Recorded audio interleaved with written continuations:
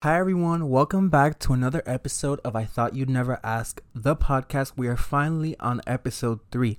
Now, if you are watching this on YouTube, or should I say listening to this on YouTube, you're probably very surprised at the fact that you're not seeing me in some background. And there is an explanation to that. And if you're listening to me obviously on Apple or Spotify, baby, it's just another day for you. But real quick, this week's episode is not going to have a video component to it just because I have been so busy with school, work, and just in general life things. Literally so late that I'm filming this at 10 p.m. the day before this is even going up. So you know what? I just decided, I'm going to do an audio podcast. And honestly, I feel like I have my own radio show right now. I'm recording at my desk. My lighting is not that bright because Lord knows that I hate bright white lighting, especially direct bright white lighting.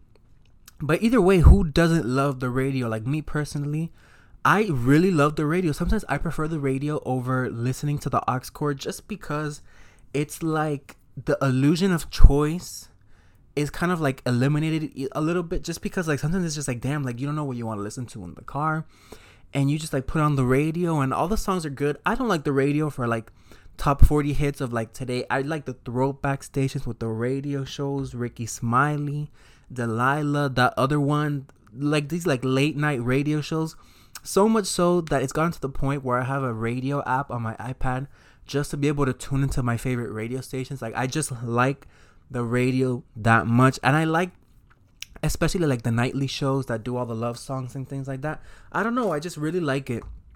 Which reminds me of very recently I was listening to the radio and it was like the show is called Delilah. I don't know if where you are at they have this show, but down here in South Florida we have this show called like Delilah something. Gabby, if you're listening to this, which I'm pretty sure you are, you know exactly what I'm talking about. And basically on Delilah's show, she had this like somebody call in and dedicate a song, and this girl basically said something along the lines of, I want to dedicate this song to my new best friend. We met when I was coming into my job and she was leaving. As a matter of fact, she was the one training me. But once she left, we just became very fast friends and we email each other all the time. As a matter of fact, I'm going to go down to her city to see her very soon. And I just want to dedicate this song to her because she's my best friend, and I just know, and like I just want to show her how much I love her. And like even though we've only known each other for like 3 months or something, I just want her to know how much I appreciate her. And in that moment, I was just thinking, baby, you are in love with this woman. This is your lesbian awakening. And y'all are like, bitch, why the fuck are you talking about lesbians? Look, y'all, I have said this many times on my spam page on Instagram, many of you are probably not privy to this information, but I just hold lesbians in such a high regard. And the reason I say this is because for a lot of my life, like a lot of the people that have been closest to me and all the most reliable people have been lesbians. Like, look, listen, I'm going to ask you a question and I need you to answer truthfully.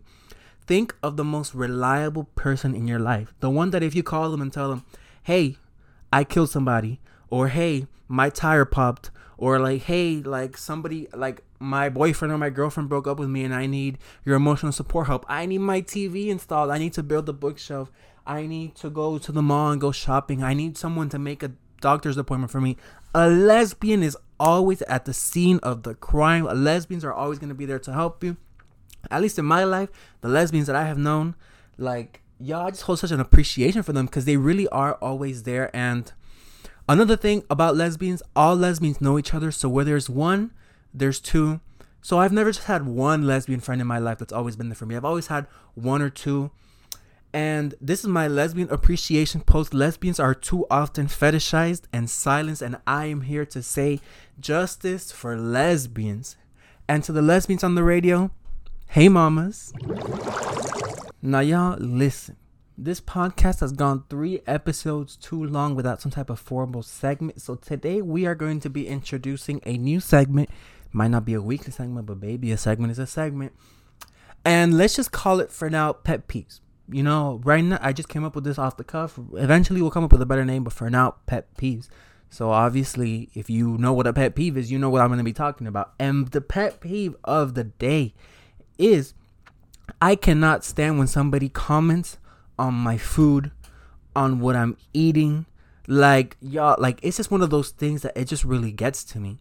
Like, to the point where if I'm eating something, I don't care if it's cake, if it's a filet mignon, if it's a Wagyu steak, if I'm eating a bag of chips, if I'm eating ice, I don't give a fuck what it is. If you come up to me and comment on what I'm eating and tell me, oh, you're gonna eat all that, and you say some stupid bullshit like that, I am throwing whatever I am eating away. I'm gonna throw it away, open the trash can, open the garbage, throw that shit away. Yeah, that's one of those things that I really don't play about. Because to me, it's like, why do you care what I'm eating? I'm about to be 20 goddamn years old. I think I know my limits and what I'm gonna eat and what I'm not gonna eat. Why are you gotta come in and butt in and tell me, oh, are you really gonna eat all that? Oh my god. Like, no. Y'all really need to start doing the hashtag mind your business challenge and go find something to do, because there's no reason that y'all should be commenting on what anybody, not just me, on what anybody is eating. Y'all don't know what people have been through. I don't know if people are suffering from eating disorders, if they're recovering, if they have been on their feet for 12 hours today and they just want to come home and eat the fucking food that they like. Or if they just want to eat the whole fucking refrigerator. If they want to eat the whole refrigerator, you let them. Now, if it's your refrigerator and you're the one buying the food, okay, I understand, because, baby, you got to leave some food for everybody else. But if you go to somebody's house and they want to eat their whole goddamn refrigerator in a day, bitch, you let them. You mind that motherfucking business. Okay? It's people literally out there eating ass on the daily, and y'all are worried about what people are putting in their fucking mouth, in their fucking house. No, bitch, don't do that. Don't do that. It's just not right. And look, I could literally be the human personification of number 300. I could be 300 pounds. First of all, if I was 300 pounds, I'm sure that in my mind, I would be at peace with that. You don't need to be worried about, oh my god, but I'm just so worried about you eating so much. Bitch, don't worry about me.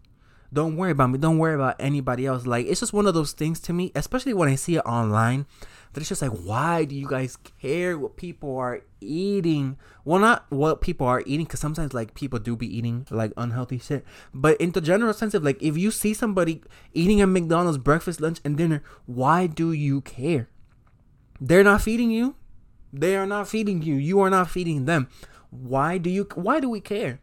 Why do we care? And I feel like it's with food especially, because when people like want to wear an outfit, like, I feel like people are nicer about this type of stuff. Like, oh my god, you look so good, even though at the end of the day you look a hot ass mess.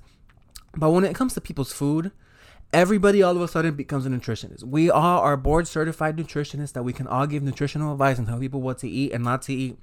Mind y'all, some of the people that be doing this eat chicken and broccoli and rice 3 meals a day. And I'm not saying, I mean, if that's what you like, again, that's what you like. But it's like, you can't be like coming over here and judging somebody, because then if we go and look at what you're eating, you might be the same. You might be worse. You might be better, but you might be the same. So it's just one of those things to me. Is like, do not comment on people's food. Don't comment on people's anything, period. Like, of course, like when I say don't comment on people's anything, period, there are limitations just like there is to everything. So like, don't take what I'm saying quite literally. Like, you can never comment on anything that anybody ever does ever, or you're a horrible person. That's not what I'm trying to say. But I feel like when it comes to something like food, y'all really need to mind that business on what people are eating. Like, especially if people are grown. If you are over the age of 18, I think you are capable of making your own decisions. Stop. Do not do that. Do not come about everybody talking about, oh, they're eating too many sweet, they're eating too much salt. Like, yo, at the end of the day, it really is none of our business. And it's just one of those things that it really gets me hot when they do it to me. And I've tried to be like not as like dramatic with it and like throw away my food in like the heat of the moment. But it's one of those things that if I'm eating something and you come up to me and tell me, oh my god, are you gonna eat all that? Literally, I don't know what neurological processes are going on in my mind, but it literally, like, the hunger in me is completely satiated in that moment. 10 minutes later, I'll be hungry as fucking and being like, damn, I should have thrown it away. But it's just one of those things that it gets me hot every single time. So, lesson of the day, mind that business. Now, another thing that I wanted to chop on today is something that I think I was thinking about it either yesterday or this morning. But it's this concept of quiet luxury that was kind of trending on social media a while back. Now, I think that quiet luxury is just another way of saying old money, because I feel like people have this fascination of like, oh, these people have old money, so they act differently from people with new money. And honestly, I mean this without any offense whatsoever. If you believe that quiet luxury or that quiet money or that conspicuous consumption like holds some sort of like bearing, please grow up.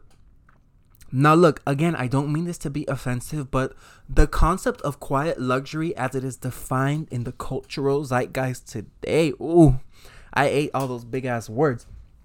Anyway, if like the way that quiet luxury is designed, like the way that I think about it is like, what is quiet about spending $3,000 on a plain blank t-shirt? What is quiet about that? Like, to me, it really does not make any sense. What is quiet about getting a basic pump that costs $10,000? Because the way that I see it, I don't know if this is like the right representation, but like, you know, like when there's like the bell curve where it's like at the beginning, like let's say that price is like the x-axis. So y'all gotta be visual thinkers. If you're not a visual thinker, get a piece of paper and write it down. The x-axis in this case is price, and the y-axis, or the vertical line for those of you that need to draw it right out, the y-axis is going to be quality. So in the very, very left, you have the cheapest, shittiest clothes. You wear it. You buy a pair of 50-cent panties, 50-cent underwear. The first time you fart, it has a hole ripped into it. Atomic. You know, just very, very bad quality. At the other end of the curve, you have... What? No, let me not get ahead of myself. As you keep going along the curve and as things get more expensive, the quality is increased exponentially. For example, buy a t-shirt at the dollar store and buy a t-shirt at Walmart. The Walmart t-shirt is not that much more expensive, but the quality is exponentially different from the one at the Dollar Tree. We already know. So as we keep going up and up and up on the curve, we reach the apex, the point where it's like this product is priced where the quality is at the highest for what it is that you're paying. And I feel like this is where a lot of, I don't want to say a lot, but I want to say like most of like the higher end brands, and I don't even mean designer, because a lot of designer goods are actually fabricated in China and finished in the European countries where they're actually being sold. And legally, as long as you finish the product in the country that you finish it in, you can say that it was made in that country. So that's some designer tea for y'all. But anyway, not even those designer brands are the ones that I'm talking about for this price point. But I really mean the brands that it's like, let's say you spend $200 on a pair of shoes. Sometimes when you really do end up paying that $200, those shoes will last you for years. And then there's, at the same time, you're going to pay $700 for a pair of shoes, and the quality is the same at that $200 pair of shoes. So you reach the point on the bell curve where there's just like there's no gains in quality, or the gains in quality are so marginal that it's just not worth it for you to spend that price point anymore. So what I mean to say is that when I think of quiet luxury, it really makes no sense to me why it's so idolized to spend so much money on things that are frankly not necessarily the most accessible, but attainable to you. Like, let's say if you save up, I don't know, $300 for a good blank t-shirt, it will probably be the same quality as that $3,000 blank t-shirt.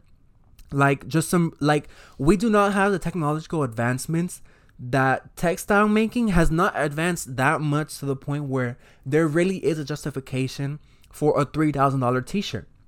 So again, it does not really make any sense to me why these sort of products are idolized, or I guess the aesthetic is promoted so heavily, because really, old money aesthetic is being chased by people with no money. People with old money per se, they don't give a fuck whether it's Louis Vuitton or Logomania. They buy what they want, they wear what they want, and this whole thing of, oh, they don't want to be classified as rich, or they don't want to be known to be rich. We know who they are. Well, maybe the public doesn't know, but somebody knows. Somebody always knows when these people have money. They may not spend their money on buying designer goods or tacky designer goods, but they have $100 million house. That what is quiet about that? What is quiet about having $100 million house? And I guess the point I'm trying to make here is that there's nothing quiet about obscene wealth. There's nothing quiet about wealth, period. You have a lot of money. Many of us do not have a lot of money. If you have a lot of money and you have a big house, or you have a boat, or you have a plane, or you have this, just because you don't buy expensive clothes or clothes with a lot of logos and you engage in conspicuous consumption, that don't mean shit. It really doesn't mean shit, because at the end of the day, you still have that money. Oh, you may not be flaunting it with what you wear, but you're flaunting it with where you live. You're flaunting it with the restaurants that you frequent, with the medical treatments that you can afford. Because, and maybe with the medical treatment thing, that is sort of like a slippery slope, because it's like, should people be shamed? I'm not trying to shame anybody, but I feel like many of you would understand why it's a slippery slope. So it's like, if you really do believe in quiet luxury, it's like, oh my God, as something that you want to attain, please stop. And I think this goes back, well, maybe not this goes back, but I think it's just one of those things where it's like, what, like, y'all, this shit really got me stumped. But it's like, if you really can't afford to buy a $3,000 t-shirt, then I think you should be able to afford somebody to tell you that it's not worth it. That it's not worth the money. It's not worth the glamorization. Because at the end of the day, rich people, if they really don't want to be attainable, they will just move the goalpost to something else. Oh, you're worried about clothing? Oh no, the thing that we measure our success on is some other fucking bullshit. Like, and I guess it's this thing that we have, or like, and by we I mean people that don't have a lot of money, is that we always try to differentiate ourselves from other people. Like, people have this like not averseness, but they want to like distance themselves from this idea of new money, which is nothing new. We've seen this happen in books like The Great Gatsby. Like, we've seen this all over culture, all over the world. There's this sort of like, I don't want to like shame or like condescension towards people with new money, because they're like, oh, they just got money, they don't know what to do with it. But I mean, if you gave me $1 million right now, I wouldn't know what to do with it either, and I'd probably be doing some tacky ass shit, because I have never had $1 million. So even though rich people or people with old money, like, they may not have these same displays of wealth that we don't see as tacky, because at the end of the day, the reason why we don't view them as tacky is because we want to be them. We want to have all that money. We want our families to be set up for all this time. The reason why we don't view them as tacky is because we want to be like them. But what we need to realize is that they're literally fooling us. $3,000 for a blank t-shirt, like, you guys, they are moving the goalpost, and they are laughing at us from where they are at. And I'm not saying that every rich person or every billionaire is like this, but at the end of the day, if somebody that does not want, the quote that I heard today is that you'll never win at a game where somebody else makes the rules. So if somebody who has a lot of money and has had a lot of money for a long time is able to make the rules on what is classy and what is tacky when it comes to having money, when it comes to the point where you have money, if you do not reach that same standard, they're just going to move the goalposts, and you will be the tacky one, and you will be the ostracized one. So if you like old money, snap out of it. So to jump off the point of condescension, I want to talk about something that I've been thinking about all day. So earlier today, I was watching Fantastic Beasts 2. I rented the DVD from the library, and I was just like, you know what? I saw the first one years ago when it first came out. Let me see what happened. And I know that I talk about media so much on this podcast, but you guys, it's just something that I'm so passionate about. And media is such a reflection of culture, and the people that make it are tastemakers, and the people that consume it are tastemakers just as much, because we choose what becomes part of the cultural zeitgeist. But anyway, my point is that I feel like we've gotten to a point with a lot of major media franchises where movie studios, I don't want to say movie studios, I want to say producers, not movie studios necessarily, or the like company executives, have really just thought of like consumers like we're stupid or something. So as I was saying, I was watching Fantastic Beasts 2, and honestly the movie is kind of boring. Like, and the reason why it's so boring is because everything about the movie is referential. So obviously, being a sequel, you're going to reference things in the first movie. Okay, that is fine. What I do not like is that everything, not everything, but a lot of the major plot points have some connection or some callback to the original Harry Potter books. Yes, I understand that these characters existed in the mythos of this world, and they existed at Hogwarts and in the USA and all of that. But it does not mean that I need to see them every 5 seconds in the movie. I don't need to be hearing the original score, because at that point it's like, oh, you are putting all of these cameos in, all of these characters, all these name drops, because you did not write a good movie. You didn't write a good show. So what you're doing is relying on nostalgia bait. And a lot of like franchises, like I feel like Indiana Jones, I said Star Wars last episode because like Star Wars is like the biggest culprit of this. A lot of these franchises look at us and just think that if like you dangle Like if I was a horse and you dangle a fucking carrot in front of me, that I'm just gonna like take it and like look at everything that you do and give you all my. No, baby, that's not how that works. And I just feel like studios and writers have really lost sight of what makes a lot of these franchises good, and it's the fact that they're original. If I watch a movie today and in 10 years you tell me, oh, we're making the sequel, and everything about the sequel is contingent on making references to the original movie, I don't want to watch it. I am going to be very bored. And the reason why people do it is because obviously we expect to see these callbacks and these references made tastefully. Keyword tastefully. So of course, when you give us like the character that we've been wanting to see again for the last 30 years, everyone's going to be up in arms. Oh my God, we're so excited we got this character back. But then when you take a step back and the excitement of it all wears off, what are you left with? What are you left with? A story that has so much plot armor that its entire point is to put a character in to reference him so you can sell some more toys. Or you can sell some more t-shirts or some more figurines. And I just feel like I'm so tired of just like being looked down on as a consumer as if I was stupid. And look, I'm not saying that I have the most high taste, because I like some really bad things just like I like some really good things. But one thing that I have never been able to stand in my life is mediocrity. I don't like things to be mediocre.